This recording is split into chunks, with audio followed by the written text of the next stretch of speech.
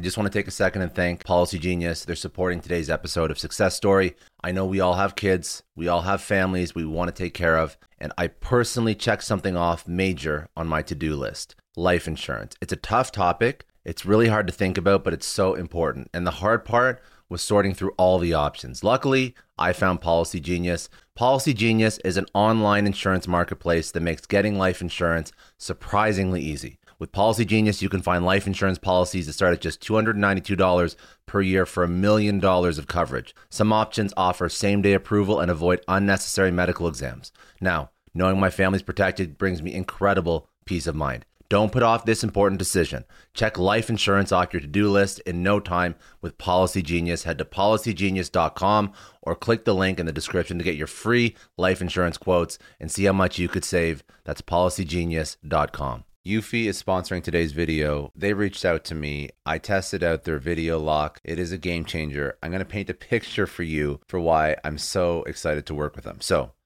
you're getting home, your arms are loaded with groceries or packages or boxes or everything, and your keys are in your pocket. This drives me nuts. This happens all the time. I upgraded to the Eufy video lock, fingerprint, tap, I'm inside. And honestly, I also feel way safer. It's got this awesome built-in camera, so whether it's a package delivery or late night Uber order, I see exactly who's there right from my phone. There are no more mystery knocks. And the best part, this thing was such a breeze to set up. There's no wires, there's no drilling. There's also no monthly subscription fees. So if you are done fumbling with your keys, because I definitely am, search for Eufy Video Lock or head over to eufyofficial.com/video lock. Your front door, your sanity. Welcome to Success Story, the most useful podcast in the world. I'm your host, Scott D. Clary. The Success Story podcast is part of the HubSpot Podcast Network and the Blue Wire Podcast Network. The HubSpot Podcast Network has incredible podcasts like My First Million. My First Million is hosted by Sam Parr and Sean Puri. They feature famous guests. They discuss how companies made their first million and then some. They brainstorm new business ideas based on the hottest trends and opportunities in the marketplace. Here are some of the topics they talk about. If you like any of these, you will love the show. 3 profitable business ideas that you should start in 2022. Drunk business ideas that could make you millions. Asking the founder of Grammarly how he built a $13 billion company, or SaaS companies that anybody can start. If these topics are up your alley, go check out My First Million. Listen to it wherever you listen to your podcasts. Today, my guest is Daniel Kwak. He is a real estate investor, portfolio manager. He is an authority on all things real estate finance. He's built a YouTube community of over 200,000 individuals. I had a great chat with him. A little bit of a story of Daniel. He immigrated to the U.S. at the age of 5. At 20, he had negative $187 in his bank account. He was motivated to change his life. By the age of 23, he had 87 rental units, assets under management in the millions, roughly $10 million. He had raised millions of dollars in capital. At the age of 26, he founded Miotti Partners Capital. It's a satellite fund that introduced equities fund management into real estate for the first time ever. Now he's raised money. He has a huge portfolio. He also built an incredible personal brand, and he is an authority on all things real estate finance. He built an audience and a community of over 200,000 individuals on YouTube. We spoke about his origin story. We spoke about his upbringing, his immigration, his faith, and his faith-based roots. Some lessons that he teaches over. He's very in tune with God, with the Bible, what the Bible teaches about money and business, why it's important for him, why he speaks about faith, and why it's such an intrinsic part of who he is, and how he includes faith into everything he does in business. Then we spoke about very tactical real estate things. So we spoke about how he grew his portfolio, how to raise millions of dollars in capital with no capital raising experience or portfolio, how he went from 0 to 87 units and doors in 1 year. We spoke about disruptive real estate investing models. We spoke about networking with investors. And then lastly, we spoke about some leadership topics, some entrepreneurial topics, some general advice that he has for people that are looking to start a side hustle or go full-time into real estate, how to get started from scratch, from the ground up. So let's jump right into it. Tons of faith, entrepreneurship, real estate, finance conversations. This is Daniel Kwak, one half of the Kwak brothers, and he is a real estate investor, authority, and entrepreneur.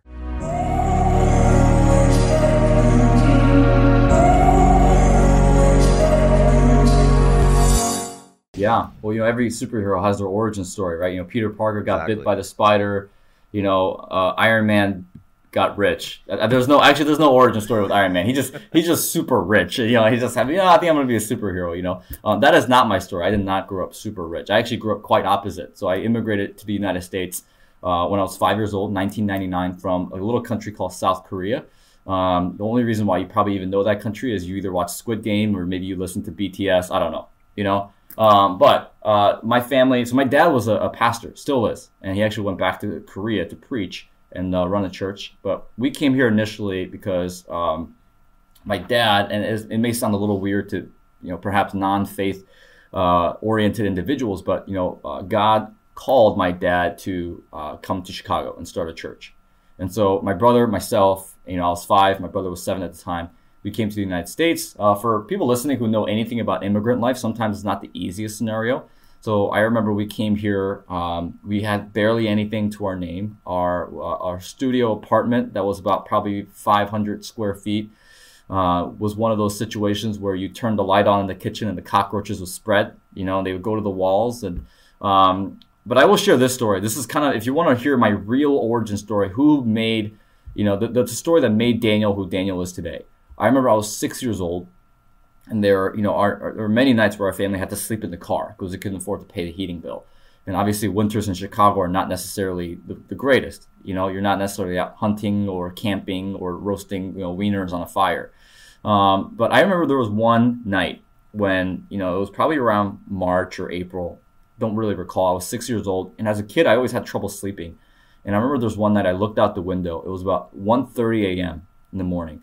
And I saw this guy who was stumbling out of, let's call it, a gentleman's entertainment center.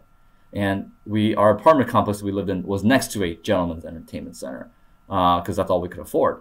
And so I see this guy stumbling out, and you don't have to be an adult or a grown man to know, or to know that something is expensive. Like you could be a kid and you can tell, okay, that's probably worth a good bit of money. The suit that he was wearing was probably a $2,000-$3,000 suit. I saw that he had a really shiny watch rich. On. He looked expensive. Absolutely, he looked rich.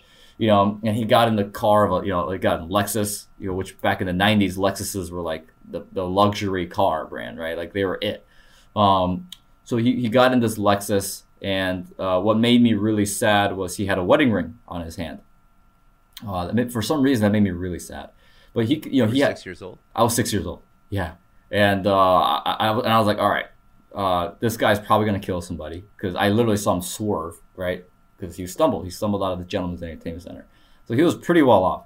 And then I turned my head literally 90 degrees to my left, and I saw my parents, who were sharing a twin bed in a room that doubled as our parents' bedroom, dining room, kitchen, and living room. Next to, rusted appliances, this place that our rent was, I think, $380 a month. Just not the greatest place to live.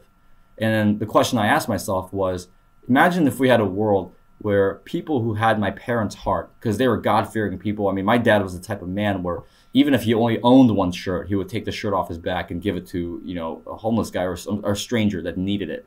And I started asking myself the question from 6 years old, what would it look like for my dad to know what the other guy, the guy who stumbled out of the gentleman's entertainment center? Because granted, even though he might be a jerk and not be the greatest person, he knows something that my dad doesn't know about making money. He knows something about accumulating resources and putting together a business plan and executing. And granted, he may have been the most transactional, horrible human being in the world, but let's give the guy some credit, And I started asking myself, what would the world look like if we had every single person who was like my dad, who had the knowledge of the guy who stumbled out of the gentleman's entertainment center? Or if the guy who stumbled out of the gentleman's entertainment center had the heart that my dad did, what would the world look like? What would that mean? And I started asking myself that question almost every day ever since I was a kid.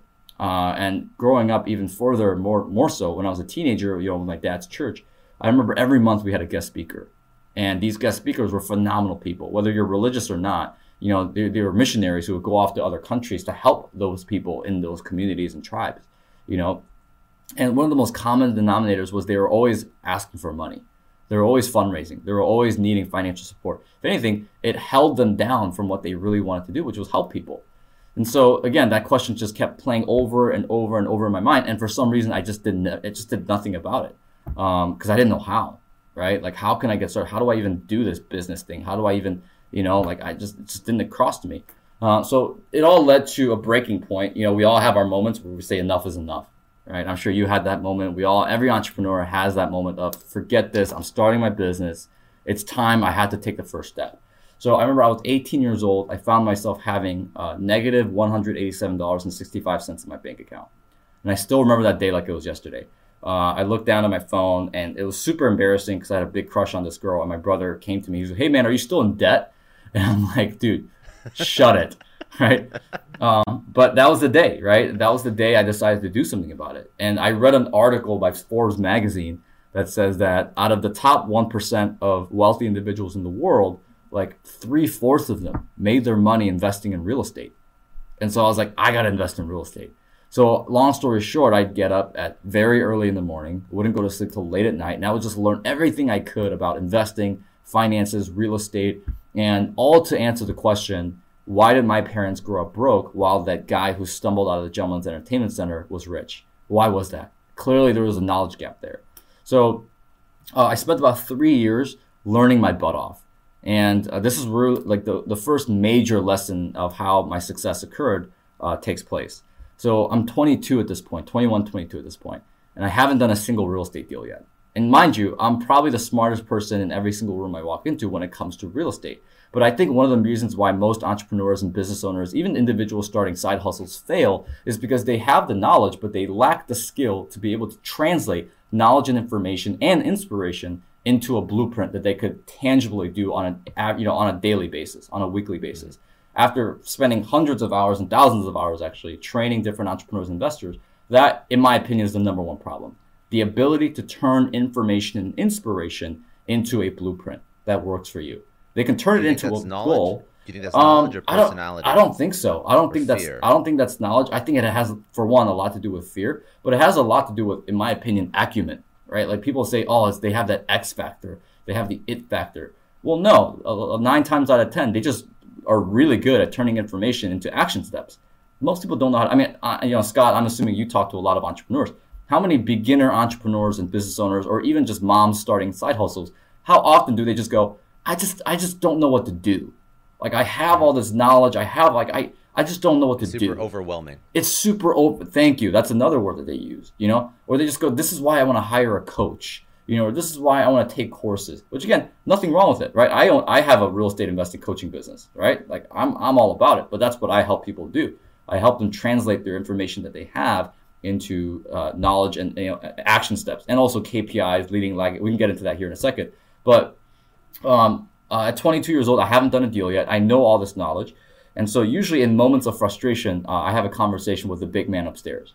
And, I go to God and I go, hey, man, and by the way, that is actually how I talk to God. I go, hey, Dad, or hey, man, what's going on? I don't go, Almighty Lord, seventh of thy, I don't do that.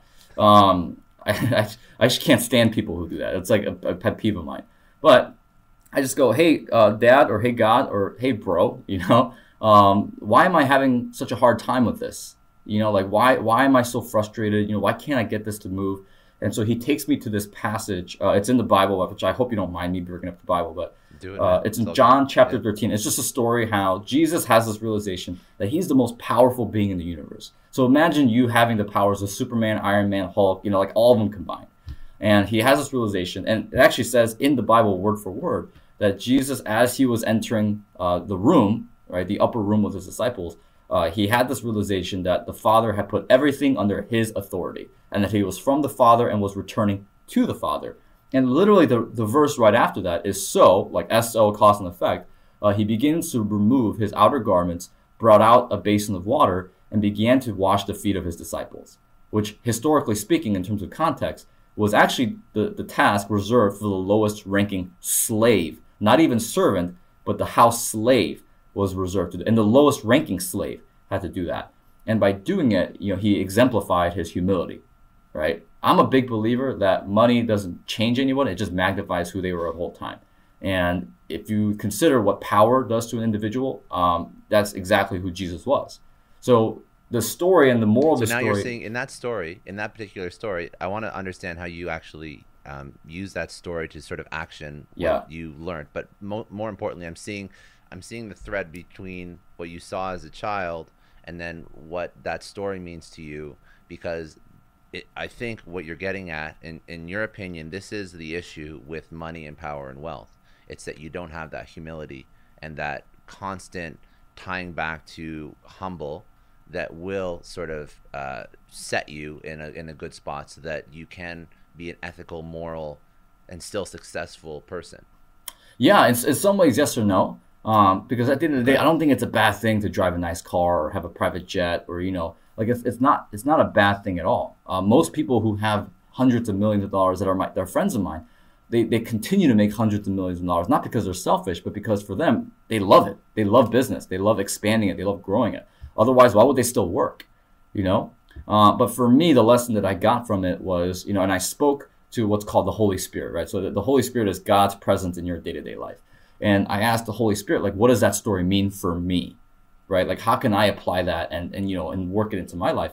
And God was very clear in his voice. He says, Daniel, the problem that you have is that you have a very smart brain. You have all this information, but every single room you walk out of, the people's feet are still dirty, And for me, that was my big epiphany. So what I started doing is actually really simple. I got a notepad out, something very similar to this, right? Like something a journalist would use. And at the time, I belonged to a couple of different weekly networking events. And I started asking everybody the question, and by the way, this is like 500-600 people, right? I started asking everybody the question, what is your biggest obstacle you currently have in your business right now, right? And it actually points to an epiphany that I had about 4 years later, that every successful business has three things locked down. Number one, who is their ideal client? Number two, what is their grand slam irresistible offer? And number three, what is the market telling them? So the problem was I had a kick-ass product, right? Like I knew who my ideal client was, but I had no idea what the market was saying. So me washing other people's feet and asking 500-600 people, hey, like what's your greatest problem you currently have in your business, allowed me to unlock that third question that I needed to answer for myself.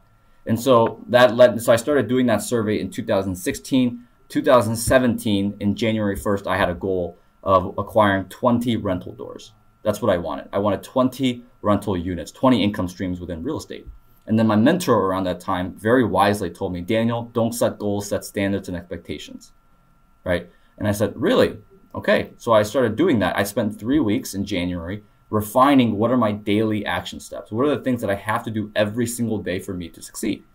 John Maxwell describes it perfectly, right? He talks about how he gives the metaphor of cutting down a tree, but doing 5, swings every single day, no ifs, ands, or buts, just a daily habit. So I wrote down, I spent a week writing down all the action steps that I could do. I reverse engineered me hitting 20 rental doors. And I reverse engineered that goal of acquiring 20 rental doors. And I reverse engineered what action steps I have to take to get there. And I wrote all of those action steps down.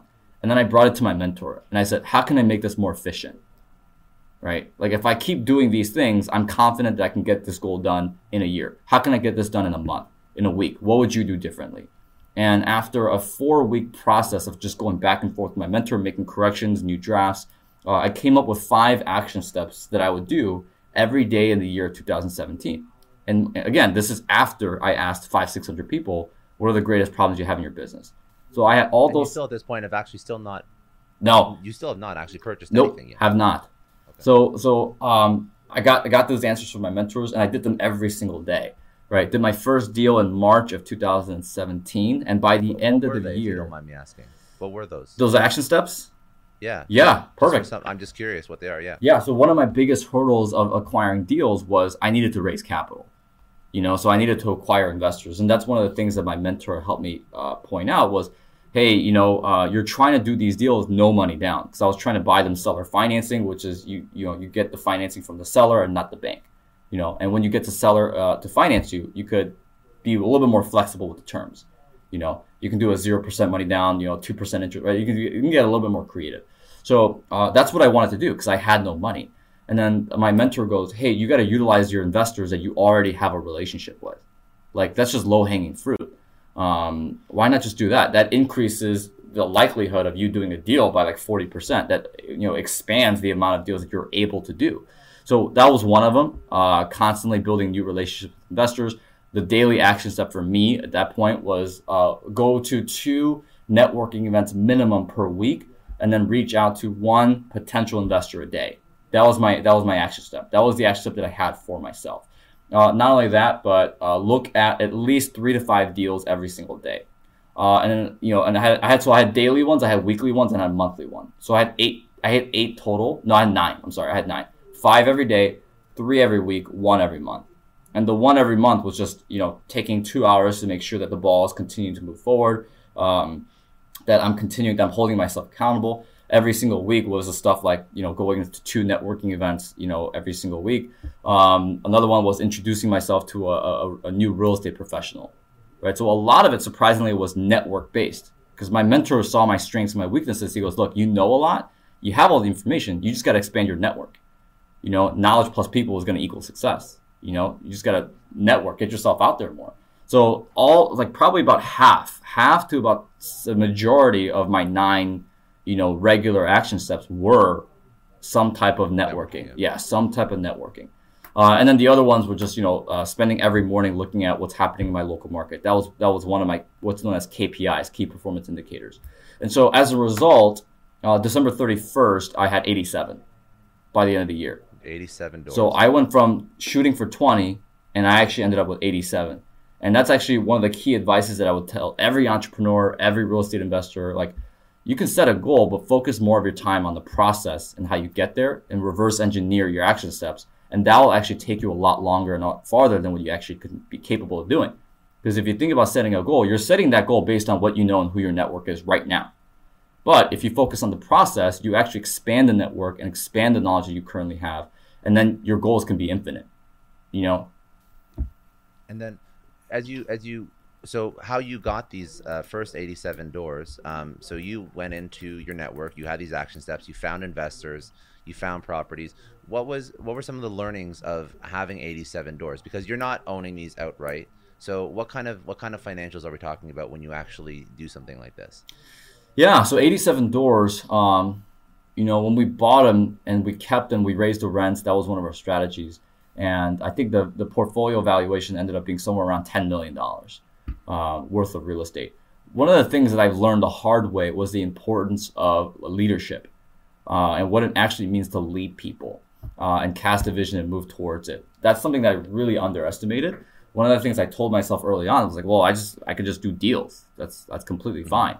And then I realized once you get to a certain point, you got to have a team around you. And this is one of the things that I really attribute to is knowing what people want. Everybody is driven by different things. I thought everybody was driven by money. I was dead wrong. I learned through a couple hard ways that no, like that maintenance guy over there is actually not driven by money at all. He's driven by different things.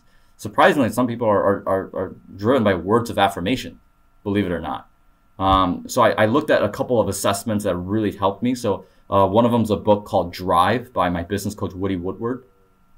And literally the book is all about how people are driven by different things and how you could utilize what people are driven by to your advantage. And it's not like an inauthentic, like I'm going to take advantage of them type of thing, but it's actually a more human, empathetic approach of how to lead people. Totally. Because I think that you nailed it. Like the worst thing you can do as a leader is just think that everybody thinks like you. Yeah, absolutely. As a matter of fact, my definition of leadership today is because most people think like, well, how do I wring the most out of my people, right? And like Simon Sinek talks about how like, most CEOs, they visualize their people as like a towel. You got to wring the most water out of the towel, right?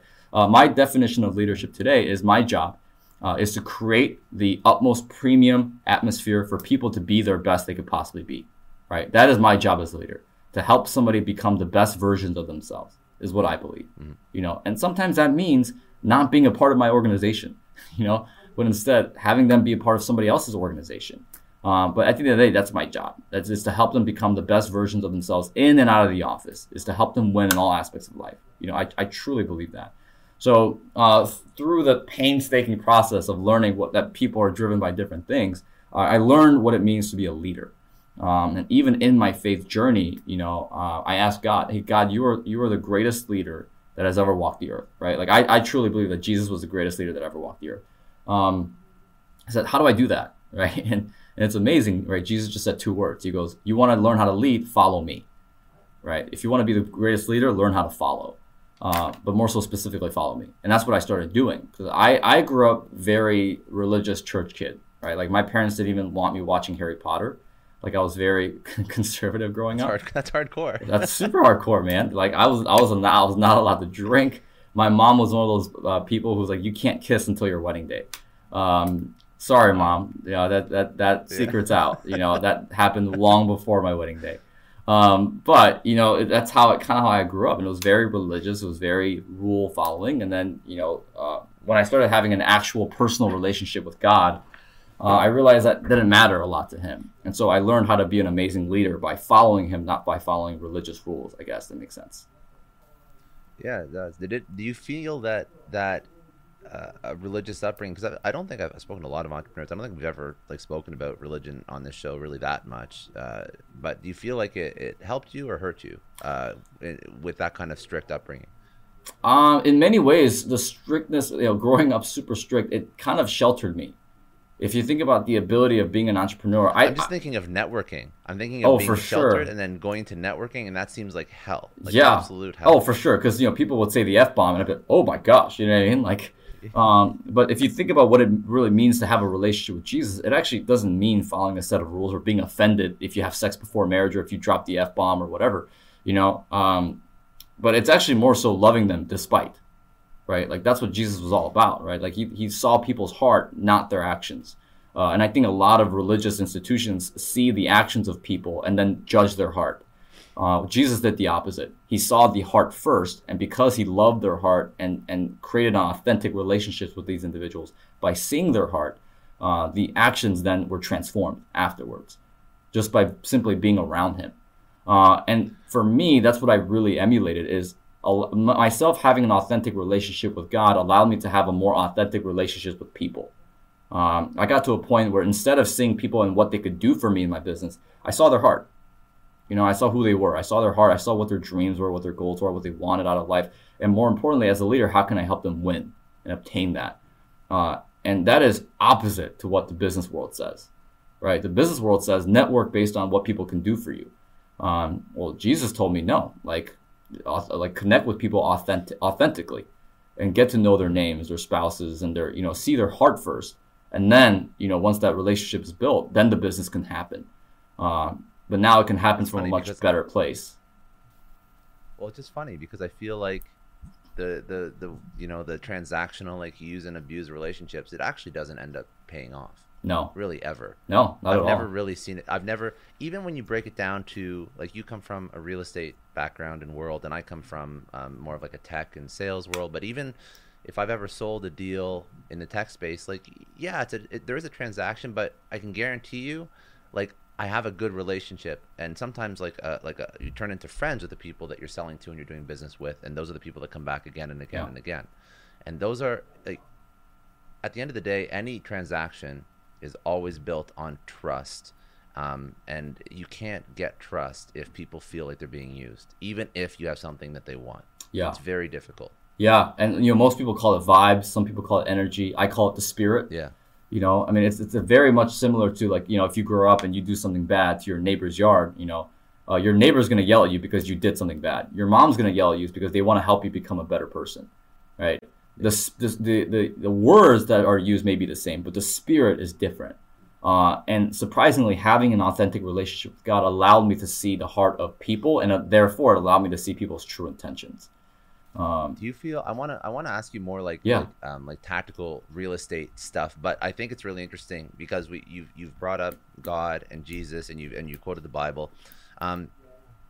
First of all, why do you feel that it's important to speak about these things? Obviously, it's had a huge impact on you, but it's not a common thread or topic that you usually hear, even if it is important for people. So why do you speak on it? Yeah, and by the way, I don't speak on it because I'm here to convert people to that's not why I'm here. No, I can tell because it's important to you. It's very important to you. But for me, it's impossible to talk about my business success without talking about my relationship with God because of how much those things have been intertwined. Like, let me be very clear and honest and vulnerable. Like every single business decision and transaction I do, I always ask God, what should I do? It's like, God, you know my heart, you know this person's heart. This is now the time to get into it. Most Christians, when they're in business, a lot of Christian, and there's a lot of those communities out there, right? Like faith-based business, movements. Oh yeah, it's not just we're talking about like your religious beliefs, but like any faith-based community operates the same way. Absolutely, very right. Similar. Most Christians will go, oh God, like this money that we got is for you and all this stuff, and but they don't hardly ever ask God for the strategy on how to actually make the money. If you actually look throughout the Bible, like there's Joshua 8. So, Joshua was this young king, and there's, the entire chapter in Joshua 8, God outlines the specific strategy on what Joshua is to do to overtake the city that the enemy is currently in. And it's the same thing, right? Like for me, I invite God into my business, but more importantly, I invite myself into God's business. So a lot of times, when I'm in the business world, sometimes God's win is for me to love that person unconditionally as he would. It's not for me to make $1 million or $2 million. It's just for me to show up in a way that's very authentic and genuinely care about the people that's around, the Zoom or the conference table or the business table. And so for me, if I can show up in that manner, I know that God wins, I know I win, but I will tell you, and I'll be very clear, that some of my best business relationships have happened due to me showing up in that manner. And that for me is just like, wow, that's mind blowing to me. How do you, or maybe you can educate me. So why is there, at least in my mind, and I'm pretty sure this is something that could be confusing for other people that like look at somebody who is very religious or who always tries to include God in sort of like the conversation regarding what should I do next for my business. Is money not regarded as not great and or evil in most religious contexts, and how do you wrestle with that? Is that something that is incorrectly interpreted?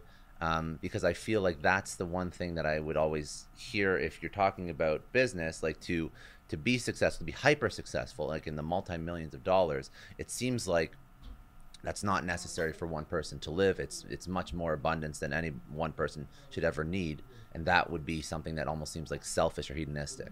Yeah, as a matter of fact, it's not just Christianity, but almost all religion condemns living a life of luxury and worth and of abundance, right? Like most religions do, right? Like even looking at Buddhism, and I've gotten around the block and studying a lot of different world religions, but even looking at the concept of Buddhism and nirvana, right? Like what does nirvana even mean? It means that you are literally detached from everything, where nothing means nothing, like everything means nothing. And even with Christianity, like most Christians in America believe that they have to suffer, that's living a very spiritual life. It's actually not true. Like, if you see God as who he really is, which is at the end of the day, is just a loving father, right? A father that just loves his kids. What loving father doesn't want their kid to do well in life? But at the same time, as a good loving father will do, he wants his kids to live well, but at the same time, have grit, and be willing to work hard and have humility and have a great heart. That's what every loving father wishes for their kid, is they want to do them well, but they don't want them to be a prick, right? The problem with Christians on both ends is the poor Christians are like, well, we're doing it right. We're suffering for the gospel, whatever. And the rich Christians are going, oh, no, God has blessed me and all this stuff. I don't think that's a blessing, right? If you're a Christian and you have a nice car, a nice house, whatever, look, if you're the enemy, if you're the devil, I want you to make $1 million a year, because that way you actually put yourself in a position where you don't need God anymore. It's true. Like, why would you need God if you have $1 million a year? It's more difficult. It's more difficult. And when you start being successful, you start to think in like, this is all me. Like I figured it out myself. Like it's easy to fall into that. 100%. Like most rich Christians that I know, they'll say, "Oh, glory to God. This is a blessing from God, whatever." But they actually secretly kind of go, "No, this is all me. Like I don't need God anymore." And the proof is in the pudding. Because if you ask them to sell everything they've got and just follow Jesus, 99% of them won't do it. So the mentality that I've learned, and I'm still learning to adopt, is and there's a great book called Kingdom Economics by a guy named Brett Johnson, but he outlines how he uses this example, how the Israelites were enslaved in Egypt, right? And they have the slave mentality of, hey, we just go to work, about our housing needs are taken care of, food is taken care of, But he talks about how every Christian in general, not just entrepreneurs or business owners, have to go through the desert period where they have to learn how to lean on God. They have to learn what it means to live with the Spirit of Jesus every single day. But the purpose of the desert is to get rid of the slave mentality that they had in Egypt. That's the purpose of being in the desert. And historically, it's true. The Israelites were in the desert for 40 years before they can get to the promised land. But the problem is that most Christians romanticize being in the desert. They romanticize not having a lot. They romanticize suffering because that's what they believe they have to do, right? And most Christians don't go to the promised land, the mentality of the promised land. Where in the promised land, all the Israelites, everybody had land, everybody had cattle, everybody was living abundantly. Everyone. Like not one person was in poverty. Everyone was living a good life. And most Christians forget that, hey, the promised land is there, right? Like God wants us to do well. And a lot of times most Christians, and I've seen it myself, don't start that business. They don't go after those ventures because number one, they're secretly afraid, right? But number two, they're just like, oh no, like I can't, the love of money is horrible. We can't do it, Well, you can still create an awesome business without, chasing money every single day. You can do it. I would actually argue that actually most businesses that are successful, the people actually aren't chasing. They're not. You're exactly right. So some of my friends who do really, really well, they're value driven. They love solving problems for other people, and then they monetize the value, right? But a lot of times, my friend, the people that chase the monies are the ones who they go away after a little while. I always thought this was interesting, not from like a religious perspective, but even like a non-profit perspective. It's like people that want to help seem to have an aversion to understanding that if you want to help people, you have to have a lot of money to have the resources to be able to help people. Even when you were talking about, your story when you were growing up, when you were 6 and your parents were in the bed and you saw the rich guy that was stumbling out of the gentleman's club, and you're like, why can't, my parents that have committed their life to helping people have that level of luxury and wealth? Because ultimately, like, you can't help anyone if you're broke. Yeah. Like, you can never help anyone. You can barely help yourself. And sometimes you're a draw on society if you don't have enough money. Yeah. To be honest. Like, so anyways. Yeah. No, we need more money in the hands of good people. 100%. Because if it's not in the hands of good people, because the good people are religious and super spiritual, well, which hands are they in? The people who don't care. Yeah. Like, do you want to live in a world I don't want to live in a world like that. No, it's not like we're not living in a world where we have some of that already. For sure. So that's, yeah, exactly. So how do you you have your values and your mission.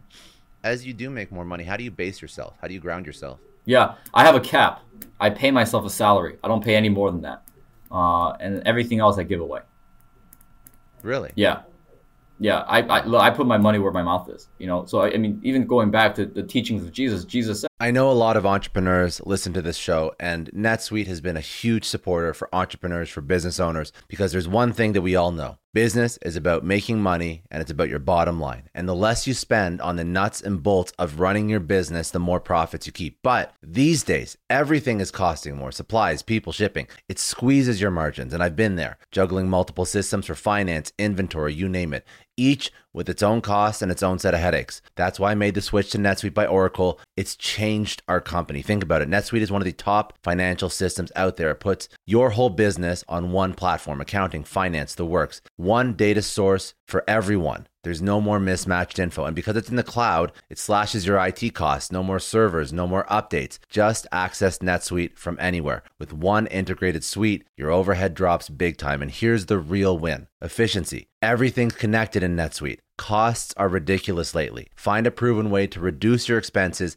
and get better performance out of your team. It's a no-brainer, and that's what NetSuite offers. Over 37,000 companies have figured this out already. You have to join them. Right now, through to April 15th, NetSuite's got an incredible, flexible financing plan. Check it out and see the savings yourself at netsuite.com/Scott Clary. That's netsuite.com/Scott Clary. Hiring as a small business owner is a major pain. That's why LinkedIn is supporting today's episode. You need people with the right skills and experience, but finding them can take forever. It is incredibly frustrating to keep seeing candidates who just aren't a good fit, and that's why LinkedIn Jobs has been a game changer. Let me tell you a little story. We needed to hire a graphic designer, somebody with specific tech and software knowledge and the ability to truly understand our brand. And I started with all the usual job boards, and it's the same old story. Tons of irrelevant applications. No one's really matching my needs. I tried LinkedIn Jobs, and the quality of candidates was just on another level. People with impressive portfolios, relevant expertise.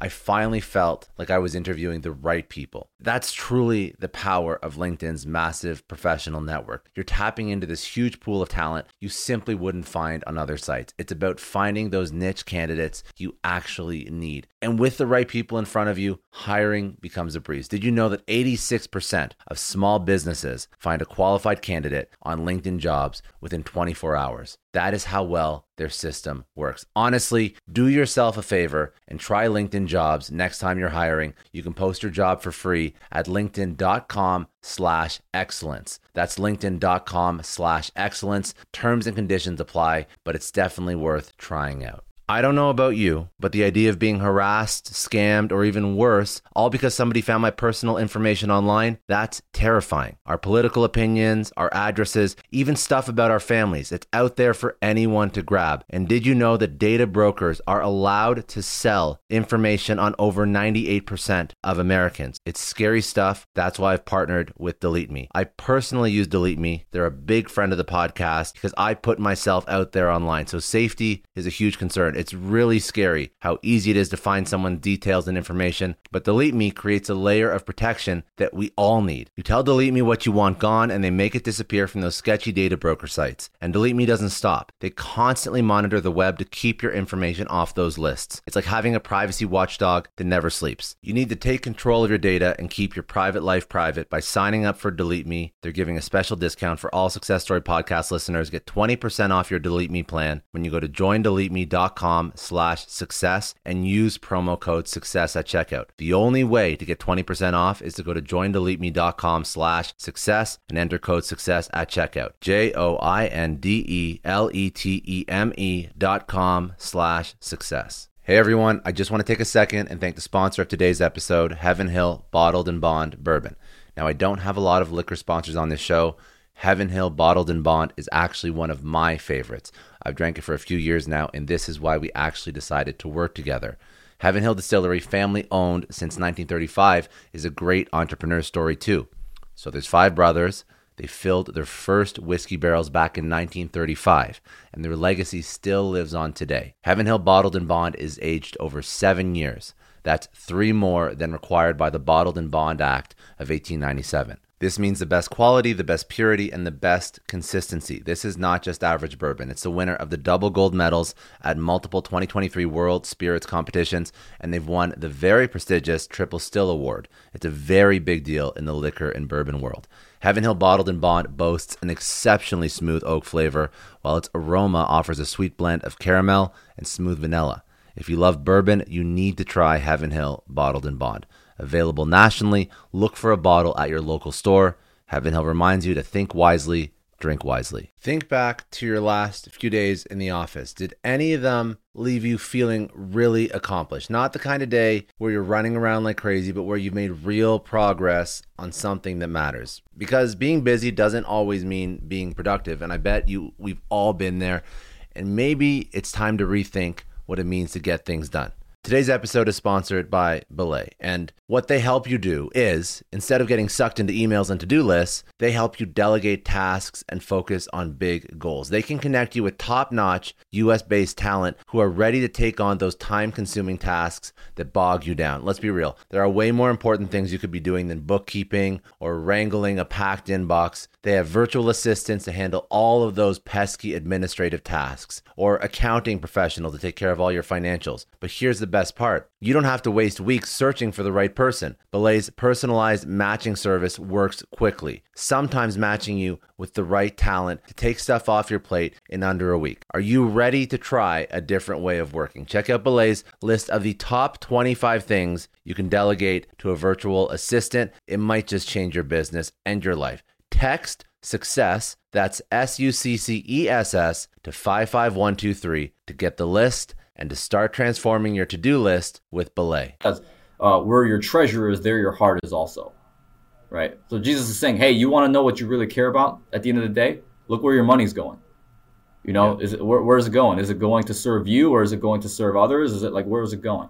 You know, so I mean, for me, you know, for my wife and I put a cap. You know, I actually I'm a W-2 employee of my own company. I pay myself a salary. I don't pay you know what I mean? And I put a cap on how much I earn every single year, and anything beyond that, I try to give it away. You know, so I think impressive. For me, that's, hey, you got to put your money where your mouth is. You know, like. I just want to take a second and thank the sponsor of today's episode, HubSpot. Now, as a leader, you're always on the lookout for more ways to arm yourself with knowledge. The books, the seminars, and most importantly, the podcasts that help you make the best possible decision for you, your company, your customers. Because when you know more, you can apply more and you can grow. With HubSpot's CRM platform, you can store, track, manage, and report on all the tasks and activities that make up your relationships with customers. With a bird's eye view over all your customer interactions, HubSpot empowers your decision making like never before, so you can give your business and your customers all the good you've got. Learn how to make your business grow better at HubSpot.com. What, but like, do you not find there'd be more value? And yeah, it's good to give stuff away, but do you not find more value in reinvesting that in your business as well? Oh yeah, no, we do that. So my brother and I, we still reinvest capital into our business. We grow it much bigger because, you know, at the end of the day, our business is our church, right? We impact people through our business. In my opinion, I think businesses impact the world more than churches do, right? Because most churches, they focus on building bigger and better programs, and we want a bigger building, we want a better worship team, whatever. If you look at the budget of 99% of churches in America, very few money actually go towards what Jesus was talking about, which is, you know, taking after the homeless, and all the churches in like LA, and like not even LA, like the mega churches and like the churches where it seems like I'm not part of these communities at all, so I don't really understand it, but I do know that there's a lot of money going into what looks like very elaborate productions for churches. And like if I think about like what I think a church is, it's not something that looks like an NBA game, basically, in terms of production and sound and lighting and camera crews and stuff. Like, it doesn't make sense to me, and that to me is like that seems toxic. It doesn't seem like that's the best version of religion. No, I truly believe that based on what Jesus truly taught, like if you look at even in like the early church, there was no building that they met in. Like, people met in homes. They had genuine community. There was no true community, right? There was no lights, camera, action. Like, there was none of that, you know. And if anything, I would consider that sometimes to be a waste of money. You know, like I'm a like pastors like who have like G6s and stuff. For sure. Like dude, Scott, between me and you, I genuinely believe that if we sold every single church building in America and we met the way that they met in the Bible, like the way that it was supposed to be done, I'm convinced we would have enough money to solve the world's biggest problems, whether it's sex trafficking, world hunger, water. I am genuinely, truly convinced that that'd be the case. I truly believe that. You know, and entrepreneurs actually had more of a bigger role in churches than some of these pastors did, because they were the ones responsible for allocating capital towards some of these big causes. And you don't have to have money, right? Like, and I'll like, this is a training that I go into a lot, but I believe in any successful business, there's 4 currencies. There's money, there's time, there's knowledge, and there's relationships. You know, any single problem can be solved, either a combination of 2 or 3 or 4, or all 4 of them, or just with one of them. With my journey in real estate, I didn't have the money, but I had the relationships, the time, and the knowledge. And I was able to use those 3 as a combination to generate money for myself and create a portfolio for myself and other individuals. I think every business owner should look at their business through the forms and the lenses of those 4 currencies. That's smart. Okay, let's pivot back to some more real estate stuff. Because I know you also, like, you wrote a book on it, so we should go into that as well. So it's, you know, it's a good lesson. So, you know, you got your 83 doors, correct? Yeah, 87, 83, 87, sorry. 87 doors. How did you raise the money for it? You had no fundraising experience. You were networking a lot, but networking is fine. You have no portfolio. I would say it's still probably not easy to go ask somebody for X 100,000 or $1 million plus with no portfolio, maybe just some knowledge, but you don't actually have any track record. Yes, so I had none, right? So what I did is I answered the 3 questions that I mentioned earlier, right? So who's my ideal client, what's my product, and what's the market really wanting? And most people, they don't know how to raise capital because they don't know that they're actually selling a product. And most people don't actually even have a product. I tell people all the time, when you're raising capital for real estate deals, your product is number one, yourself, your strategy, and then the asset that you're going after. That's the product, right? And you have to sell that product. So number one, I asked myself, who is my ideal client? So my product was multifamily buy and hold. That was my product when I first started out, right? So there's me, there's apartment complex, that's the asset that I'm going after, and the strategy is for me to buy it and buy and hold it and raise rents, et cetera, et cetera. And I asked myself, who is the ideal client to be able to do that, right? Like, who are the individuals that need multifamily? And through rigorous research, I learned that doctors were like the number one candidate to get into multifamily buildings. And they needed it because a lot of doctors have pretty large tax bills, and they make good money. They make great money. They're not entrepreneurial, I don't think, in how they think. Some are and some don't, but most doctors, they just don't have the time. That's true too. Yeah. So for me, my ideal client was, well, I need somebody who doesn't have time. They just want to be a passive investor. They need to get into real estate to be able to mitigate their tax liabilities. Okay, and I need individuals who are bankable, because in case seller financing doesn't work out and we got to walk through the doors of a bank, they got to have a high W-2 income that the banks are going to love. So again, through research, I learned that doctors were my ideal client. And so that changed the way I did sales and marketing, right? Because sales and marketing to get everybody as your client is tough. However, as I'm sure, as a marketing expert, if you niche down on who you're looking for, all of a sudden you can do like targeted ads. It becomes a lot easier, right? It becomes way easier. And you can actually write your copy to fit and, align with those types of people, and you can speak their language. And there's so many different things you can do to cater uniquely to that audience. So that's what I started doing. I just didn't know I was doing it at the time. But I started writing all my marketing material on who I was, my business plan, the things that the marketing material that I would distribute, I would gear it towards doctors and generally high W-2 income earners, so I would emphasize the tax benefits. I would emphasize your ability to be a passive investor, where you can just sit on the sidelines, just invest your capital and I'll do all the work and you still get all the benefits, So I emphasize those things, and, because of it, I was able to attract a lot of high W-2 earners, right? And then I had a grand slam offer. I had my irresistible offer. The thing that I put out there that made them impossible for them to say no. And I asked myself, okay, what do doctors value the most, right? And out of everything, all the benefits that real estate offers, whether it's cash flow, equity accumulation, appreciation, depreciation, they valued the depreciation the most, the tax advantages. And so my grand slam offer was, and this is how I would close them, right, in the sales process, I would close them by offering them 100% of all the tax benefits of the deal. I'd say, even though we're splitting this deal 50-50, I'll give you 100% of all the tax benefits. And typically at that point, that's when the people are like, all right, I'm in. Like, you got me. And last but not least, what is the market looking for? That was a result of me asking all the doctors, hey, why do you want to invest in real estate? Why do you want to do this? I started asking different occupations, what makes you want to get into real estate? And that's what allowed me to answer the first two questions to the highest degree and with most clarity. I think the strategy is very smart. And when you've already spoken to these people extensively over the past few years, what is the reason why they want to get into real estate? Because I just made a huge assumption. I'm like, well, they're not entrepreneurial, but you said actually that's not true. Some of them are, but is it time? Is it, you said depreciation, tax benefits, or is it a culmination of everything? Yeah, it's a combination of everything. And the question, and I ask myself those three questions every month, for all my businesses.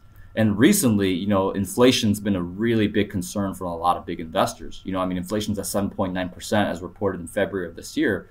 A lot of real estate investors are worried about that. A lot of people who invest in the stock market are worried about that. And obviously that has a big impact on what happens with bonds and treasuries and et cetera, et cetera. So the big shift that I've been noticing in the market right now is a lot of investors are moving their capital from the stock market and the bond market, and they're moving it to precious metals, cryptocurrency, but mainly real estate because it's tangible. And all these assets that we just mentioned, they're tangible assets that hedge inflation. So one of the big things that I'm catering to my clients right now, my investor clients, is the question of how are we, with our strategy and the assets that we're going after, how are we going to combat inflation? How are we going to do that? And not only survive, but how do we thrive in a very high inflationary market?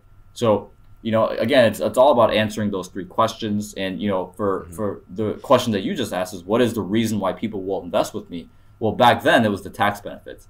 Today it's the tax benefits and it's the inflation hedge. So for that reason is why a lot of investors that I'm talking with, I had a call actually right before this with an investor who's got about 20 million that he wants to allocate to some of the projects that we're doing. And that's a big concern for him. That was actually the first question he had for me is, hey, like, what's your strategy on hedging inflation? And so it's good. And, is there, and without like giving like all the proprietary info away, like what is a real estate, a real estate perspective on hedging against inflation?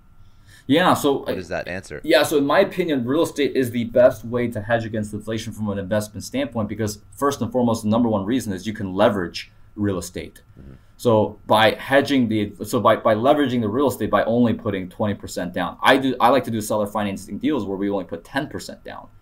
So by 10%, by you putting 10% down, you're able to allocate 90% of the value that you're getting today as future value, as in the future. And you're able to. That was always the case, though. That was always the case. So how is that? Oh no, that's exactly right. But in a very high inflationary market, that's more important. So by doing it it's the positioning. So by doing it over a 25 to 30 year span of time, we're able to hedge against that inflation by literally stretching it out over a longer period of time. And I do it by doing longer amortizations today, but also doing a very low interest rate environment, putting as little down as I possibly can, and allowing rents to be able to increase along with the market. Because if you think about the things that go up and down with inflation, stuff like gas prices, and also the cost of living, the cost of housing, which is rent. So a lot of times rents are the first things that will increase or decrease as inflations rise and go down. So if we can put ourselves in the position where we're buying a piece of asset, like an apartment building, and we can hold it, that way that's a really strong way, in my opinion, of navigating inflation, especially if you have a fixed interest rate. Vehicle that can actually increase or decrease. That's exactly right. The actual cash flow, monthly cash flow with inflation. Right, and if I can obtain a fixed interest rate for all those 30 years, that's phenomenal, because typically in a high inflationary market, interest rates tend to be a little low, right, like they are right now. So if I can get a fixed rate interest rate, I can lock down the benefits of today while mitigating over a future period of time the disasters of what's happening today as well. For me, that's a strong win in my book.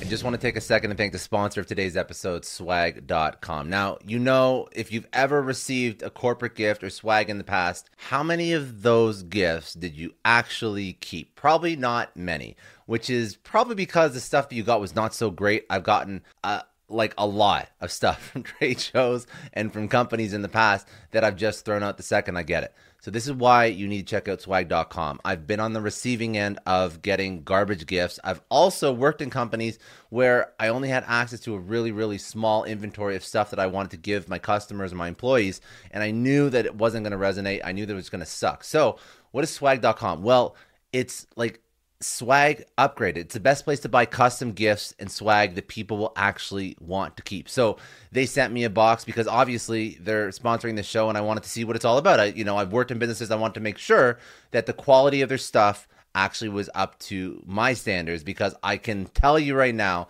that when I get garbage, it goes right into the trash. It really goes right into the trash the second I get back from the trade show or the conference or whatever. So I received one of the custom swag boxes from swag.com. I loved the unique packaging, so it was a beautiful unboxing experience. I love the actual products they sent me, and there's a whole bunch more that obviously they didn't send me, but the stuff that they did send was absolutely beautiful. It was very high quality, and I can only imagine that if I actually got this when I was working for companies, I probably would have actually used it. And to be honest, I'm going to start using them for people that work on my show and in my company as well, because I know that this isn't just a novelty gift that somebody's going to throw out. It's stuff that they can actually use. They have so many unique and customizable gifts that I've never seen anywhere else. They have custom yoga mats. They have custom Apple AirPods. They even have branded kayaks, which I did not know was a thing. So they carry all these premium brands like North Face, Yeti, Nike, and more. And it's all customizable with your company's logo or artwork. With swag.com, they take care of all of your swag at their warehouse and they ship it to individual addresses. Or if you prefer, you can just send it to a bulk location in one single shipment. It's easy to manage. from their online portal, which you obviously get access to.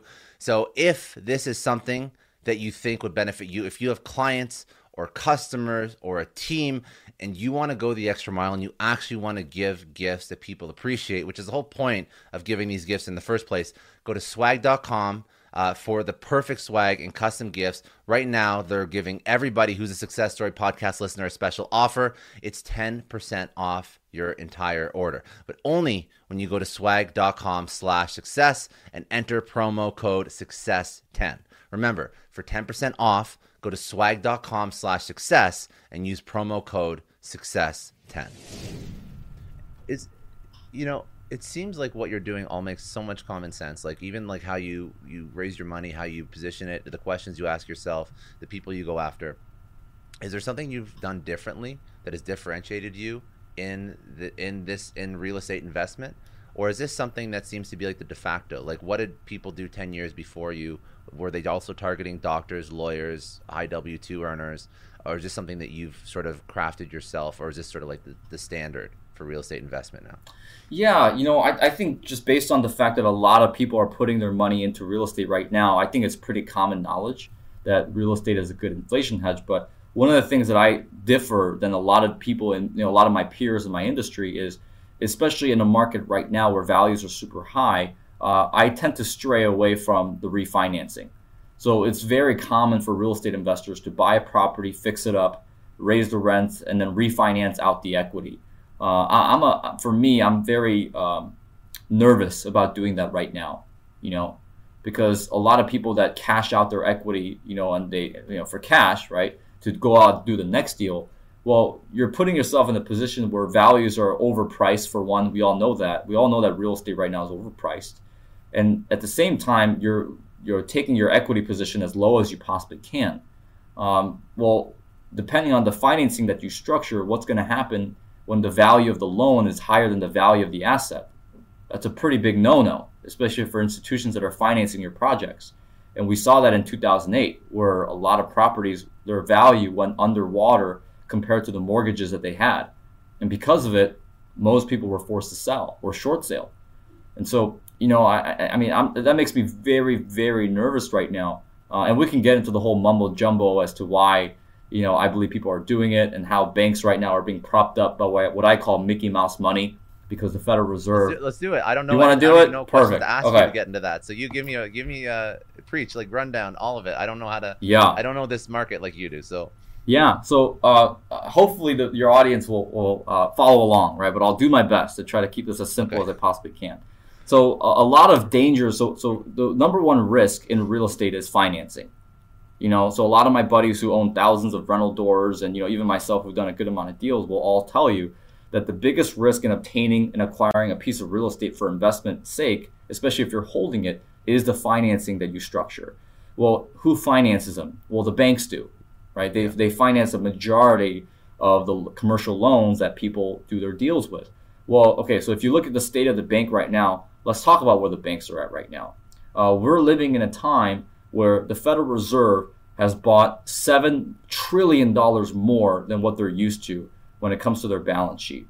And in terms of what they're buying, typically assets that the banks own or even sovereign wealth funds will own, stuff like bonds, securities. The Federal Reserve has been buying $40 billion worth of mortgage-backed securities for the last, God knows, 4 or 5 months, 6 months. And that's taken a dent on the housing market, as in it's propped up the housing market. It's increased, a lot of times the value of the overall housing market. So if you look at it from a supply and demand standpoint, if you have the Federal Reserve, who, by the way, is having a 0% interest rate, well, as of March 2016, it's at 0.25%.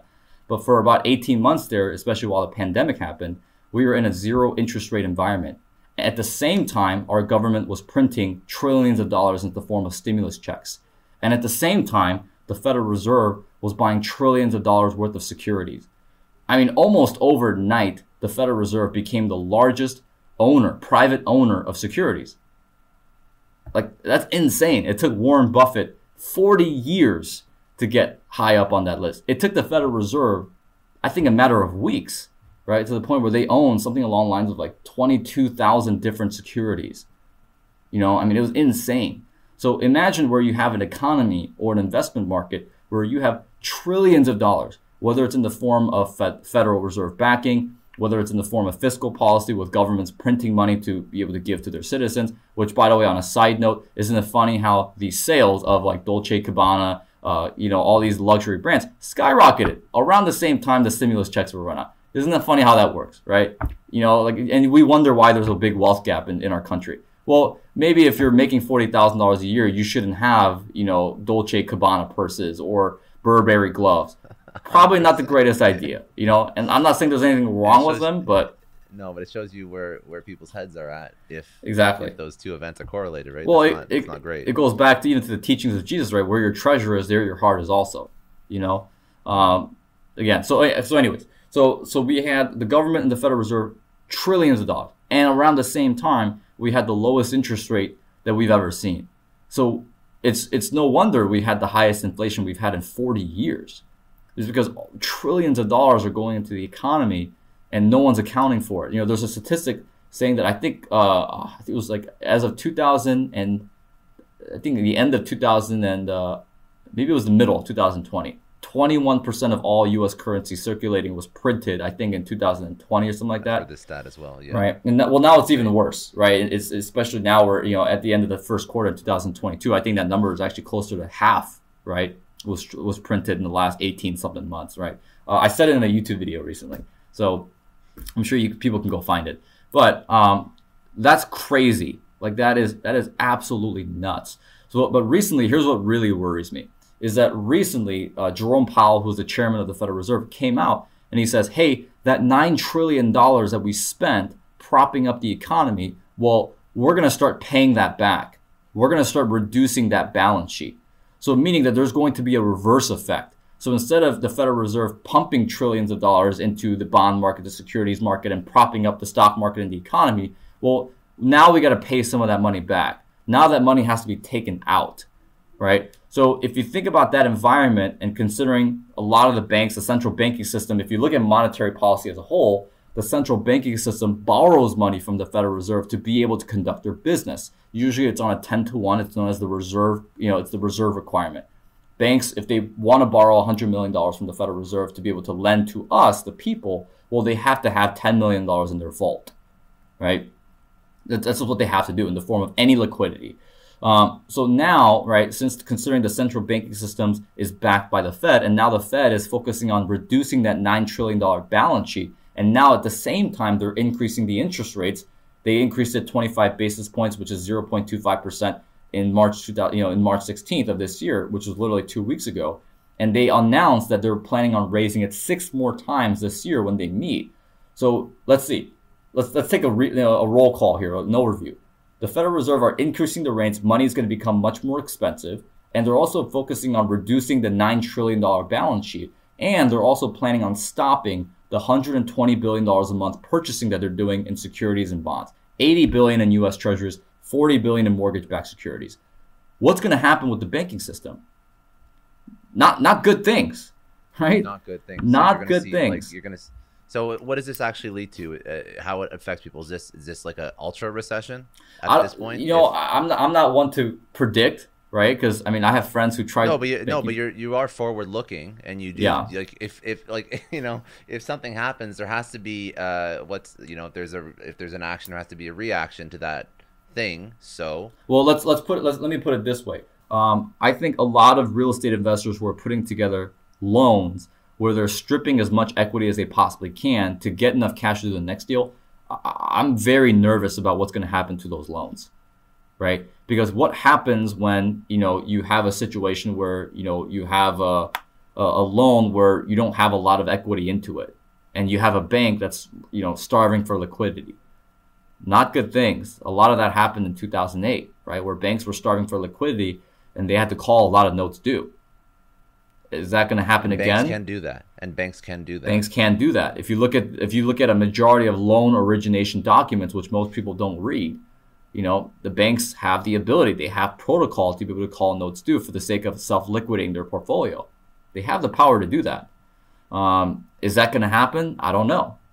I don't know truth be told, I know what's most likely going to happen. I know what could happen, but it makes me very nervous, which is why for myself and our partnership, we're going after a lot of these off-market deals, and we're setting up financing that's non-institutional. I think that's extremely, extremely important right now, especially right now with everything that's happening. And that's where you are focused on finding money. That's where you're trying to get the money from. Well, that's where I'm focused on, finding assets for my investors. Do you also build into your deals that they can't, if it's non-institutional, you're not as concerned, but do you also protect yourself by making sure that the deals that you do sign, if possible, don't have clauses where you can make that loan come to fruition if that person needs that extra capital for liquidity reasons? Yeah, so when I typically do seller financing, we typically create it in a way where they cannot call the note due because it's a contractual agreement, right? With the bank, they have all the leverage. But even when I do business with the bank, I'm pretty thorough on making sure that we have a long-term balloon, that our financing is secure, that we have enough liquidity. I personally, right now, I'm not refinancing currently all of our commercial deals, just because you just never know what's going to happen, right? My mentor told me if you protect the downside, your upside will take care of itself, and that's true in real estate. That's true in business. If you focus on the risk, then your profits will come. Very smart. Okay, last thing that I wanted to go into because I think it's interesting. You built a personal brand. What was the purpose for that? Why'd you diversify? Why didn't you just you had a path, it was going well? What does a personal brand give you? Is it deal flow? Is it because you just wanted to go into other avenues? I see a lot of people I'm a fan of it, obviously, and I believe in building a personal brand. What was it for you? Yeah, so I don't kind of build like a typical personal brand where I put out stuff on Instagram and on my personal Instagram or like my Twitter. I don't even have Twitter. I don't have a TikTok or anything like that. But what I do focus on is YouTube, right? Why not though? Also, why not? Yeah, so for me, I don't know. It's a very interesting question. I think a lot of the content and things, because what's the typical answer, right? Like typical answer as well. Like if I post a lot of stuff on Instagram, I can help people. I can help put out content, and there's nothing wrong with that, right? I have friends who are influencers who have hundreds of thousands of followers and some of them millions of followers who put out really, really good content, and they put out really good solid gold nuggets, and it's amazing. But for me, the transformation that I've experienced that have helped me in business, that have helped me in my personal life, have more so come through relationships. They've come through doing life on a day-to-day basis. So I don't put a lot of stuff out on Instagram, but I constantly have people in my office that are wanting to learn. And I just say, yeah, come on board, man. Just come hang out with me for a day if you want. Work on some stuff. If you need my input, I can help you in between meetings. And I'm pretty open about people who want to come to my office and just chill and learn. I open doors any day of the week for that. But yeah, my wife and I, we're pretty private people. Even if we're getting on this podcast, I had to hire a marketing agency to get me on this podcast, right? Because I do recognize there are things that I think I could offer that could help people. So I love the podcast format because we're able to spend an hour to get deep and you're able to ask questions and we're able to do life, and talk life. But I don't know, just putting reels out on Instagram just never really resonated with me. It's funny. I think people have over-indexed on I'm probably not the best example of how to do social because I do all this. Like, I'm not the worst example of how to do social, but I do social the way every other influencer does social, which is just mass amounts of content. And I actually do believe that I've over-indexed on content and under-indexed on personal relationships. And I think that to truly become known and respected and trusted, I think it's very difficult to do that virtually, exclusively. And I think that my strategy was birthed sort of through COVID and my personal brand strategy and when everybody was remote and everyone was virtual and I was looking for content at scale. But I have been trying to be more in person and be more present and do more in-person stuff and maybe try and do meetups and build community and do things that impact people at a deeper level than just content and just constant content. So I think to actually break it down tactically, I think that the content distribution builds an audience, but I think in person as much as possible builds a community. And I think community is where you have audience, people consume your content. Community is where people love you so much that they're going to go tell 5 or 10 of their friends to go check you out. But I don't think they're usually going to do that through social if they've never met you in person or seen you at an event or had some sort of like more intimate connection or interaction with you. So I think you're doing it a different way, but I think it's a smart way to do it, and I think you can marry up both. Yeah, somebody once told me, is like, people transform never on what you do but who you are. And nobody can truly know who you are unless you spend time and sit down with them. Kind of like what we're doing now, right? And doing life together. 30-second reel. 100%. That's why for me, like, I hesitate doing a conference, but I will do retreats. So like I have this retreat coming up in November where I'm hosting 35 to 40 entrepreneurs, and it's mainly real estate entrepreneurship. But it's just 4 days where we just get to dive deep and talk about your business individually and do life together. And you know the people exactly. And I'm bringing in some pretty cool speakers. Don't get me wrong, but that's what it's going to be all about. So and by the way, I do a free meetup, so I do it twice a month. If people want to join my meetups, I think you could just go to thekwakbrothers.com. We also just released a free course. We call it Basecamp, where it's literally, I think, like 50 hours worth of material on real estate investing, entrepreneurship. Like, we have a productivity course on there. I'm filming a mini raising capital course to put on there, and we just give it out for free. So I try to give as much as I can away, content wise. But yeah, I think if people want to find it, it's you can. I'm sure you can just go to thekwakbrothers.com and you'll be able to find it. And I mean, it's in the bio of my personal Instagram. I don't have a lot of followers. I only have I think 4,300, so it's not a lot. But it's in the bio of my Instagram if you want to check it out. You don't even have to follow me. Just click on the link if you want the free stuff. But my Instagram handle is just literally the Daniel Kwak. I tried doing the underscores and stuff, but it's like I can't do it. So it's just THE Daniel Kwak. And by the way, it's not like an arrogant thing where it's like the Daniel Kwak. No, it's just like it's just that's just who I am. That's like the only word that made sense. Good. Okay, I want to do a couple rapid fire to close this out. Yeah, man, love it. Before we pivot, anything else that's top of mind? Anything else you wanted to bring up? You sort of dropped your socials already, so that was you answered that question for me. But sort of closing thoughts. Yeah, no, I mean, I think being an entrepreneur is the closest thing you can to. So I found a lot of intimacy in my relationship with God by being an entrepreneur. If you think about what the definition of entrepreneur is, it's recreating the world using the lens of your product or service, right? Like, if you genuinely believe the world is a better place because of the product that you offer or the service that you offer, fantastic. That's exactly what God did, right? He had an image of what the world could be, and he created it through existence of his words. So for you, you're doing the exact same thing that God, the creator, the artist, is doing when he created us, right? You're recreating the world based on your image, how he created us on our image. So I'd say, the number one thing that is a success indicator of an entrepreneurship, as I've learned, is just don't quit. Just keep moving forward. Reach out to as many people as you possibly can. Ask good questions to mentors. I have a rule of thumb, as I try to have at least 3 mentors in my life at all times. And I try to grab breakfast or lunch with them at least once a month. Keep them updated on what I'm doing, give them the details, and they always are very quick to suggest the ideas on how I can do things differently.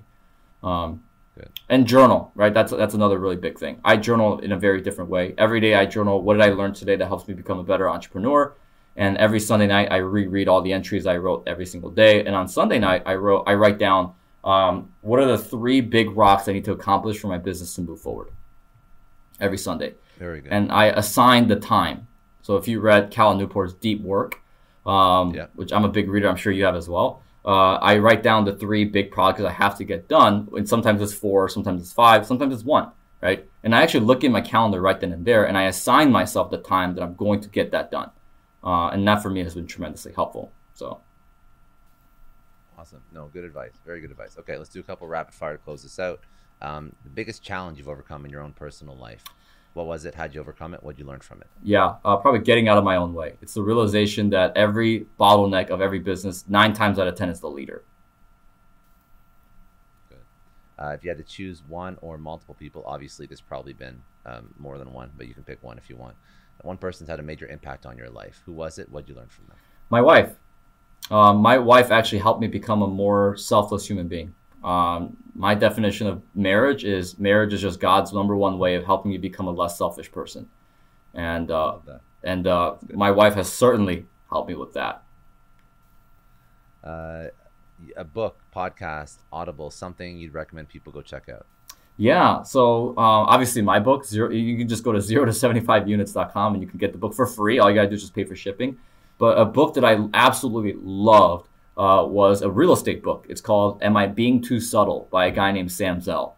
And it's probably one of my favorite reads of all time, especially in real estate. Good. If you could tell your 20-year-old self one thing, what would it be? I wouldn't say anything. I'd probably just give that kid a hug. Yeah, I just say, hey, this guy, watch out. There's nothing you could tell that kid. And then last question, what does success mean to you? Yeah, success for me, it's just whatever you want it to mean. If it means making $1 million a year, great. If it means, making $12 million a year, great. For me, my definition is, are the people that are closest to me better off than they were a year ago because of who I am? That's success for me. Like, am I subconsciously helping people become the best versions of themselves, whether they're a part of my team or not? Is there a significant improvement? Is there a tangible improvement from one year to the next, to the next, to the next because of my relationship with them in their life?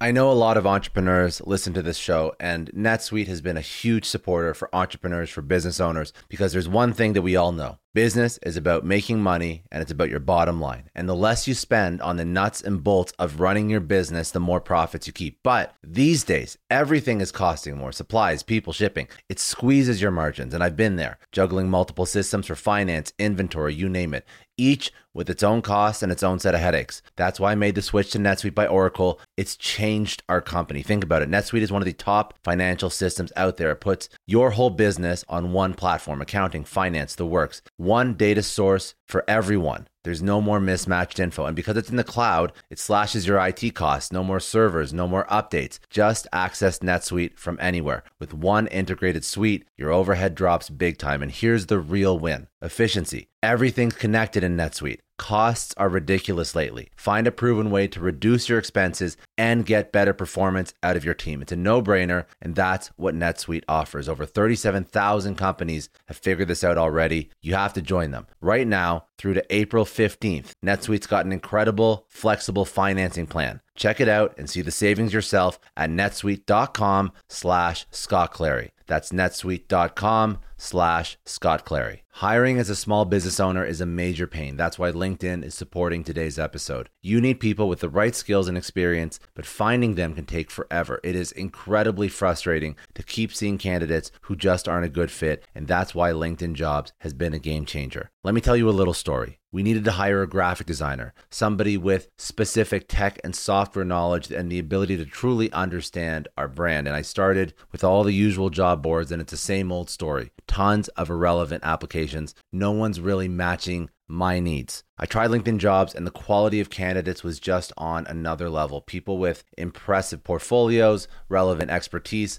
I finally felt like I was interviewing the right people. That's truly the power of LinkedIn's massive professional network. You're tapping into this huge pool of talent you simply wouldn't find on other sites. It's about finding those niche candidates you actually need. And with the right people in front of you, hiring becomes a breeze. Did you know that 86% of small businesses find a qualified candidate on LinkedIn Jobs within 24 hours? That is how well their system works. Honestly, do yourself a favor and try LinkedIn Jobs next time you're hiring. You can post your job for free at linkedin.com/excellence. That's linkedin.com/excellence. Terms and conditions apply, but it's definitely worth trying out. I don't know about you, but the idea of being harassed, scammed, or even worse, all because somebody found my personal information online, that's terrifying. Our political opinions, our addresses, even stuff about our families, it's out there for anyone to grab. And did you know that data brokers are allowed to sell information on over 98% of Americans? It's scary stuff. That's why I've partnered with Delete Me. I personally use Delete Me. They're a big friend of the podcast because I put myself out there online. So safety is a huge concern. learned it's really scary how easy it is to find someone's details and information, but Delete Me creates a layer of protection that we all need. You tell Delete Me what you want gone, and they make it disappear from those sketchy data broker sites. And Delete Me doesn't stop. They constantly monitor the web to keep your information off those lists. It's like having a privacy watchdog that never sleeps. You need to take control of your data and keep your private life private by signing up for Delete Me. They're giving a special discount for all Success Story podcast listeners. Get 20% off your Delete Me plan when you go to joindeleteme.com/success and use promo code success at checkout. The only way to get 20% off is to go to joindeleteme.com/success and enter code success at checkout. joindeleteme.com/success. Hey everyone, I just want to take a second and thank the sponsor of today's episode, Heaven Hill Bottled and Bond Bourbon.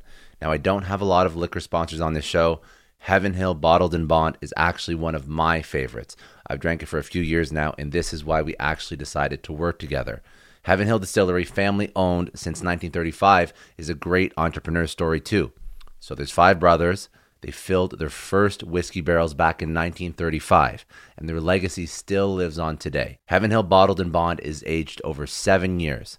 That's 3 more than required by the Bottled and Bond Act of 1897. This means the best quality, the best purity, and the best consistency. This is not just average bourbon. It's the winner of the double gold medals at multiple 2023 World Spirits competitions, and they've won the very prestigious Triple Still Award. It's a very big deal in the liquor and bourbon world. Heaven Hill Bottled and Bond boasts an exceptionally smooth oak flavor, while its aroma offers a sweet blend of caramel and smooth vanilla.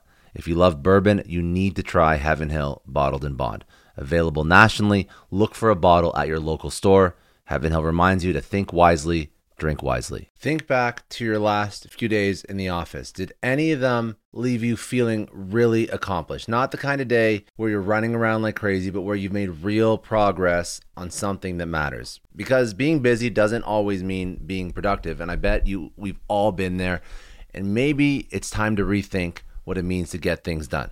Today's episode is sponsored by Belay, and what they help you do is, instead of getting sucked into emails and to-do lists, they help you delegate tasks and focus on big goals. They can connect you with top-notch US-based talent who are ready to take on those time-consuming tasks that bog you down. Let's be real. There are way more important things you could be doing than bookkeeping or wrangling a packed inbox. They have virtual assistants to handle all of those pesky administrative tasks, or accounting professionals to take care of all your financials. But here's the best part. You don't have to waste weeks searching for the right person. Belay's personalized matching service works quickly, sometimes matching you with the right talent to take stuff off your plate in under a week. Are you ready to try a different way of working? Check out Belay's list of the top 25 things you can delegate to a virtual assistant. It might just change your business and your life. Text SUCCESS, that's SUCCESS, to 55123 to get the list and to start transforming your to-do list with Belay.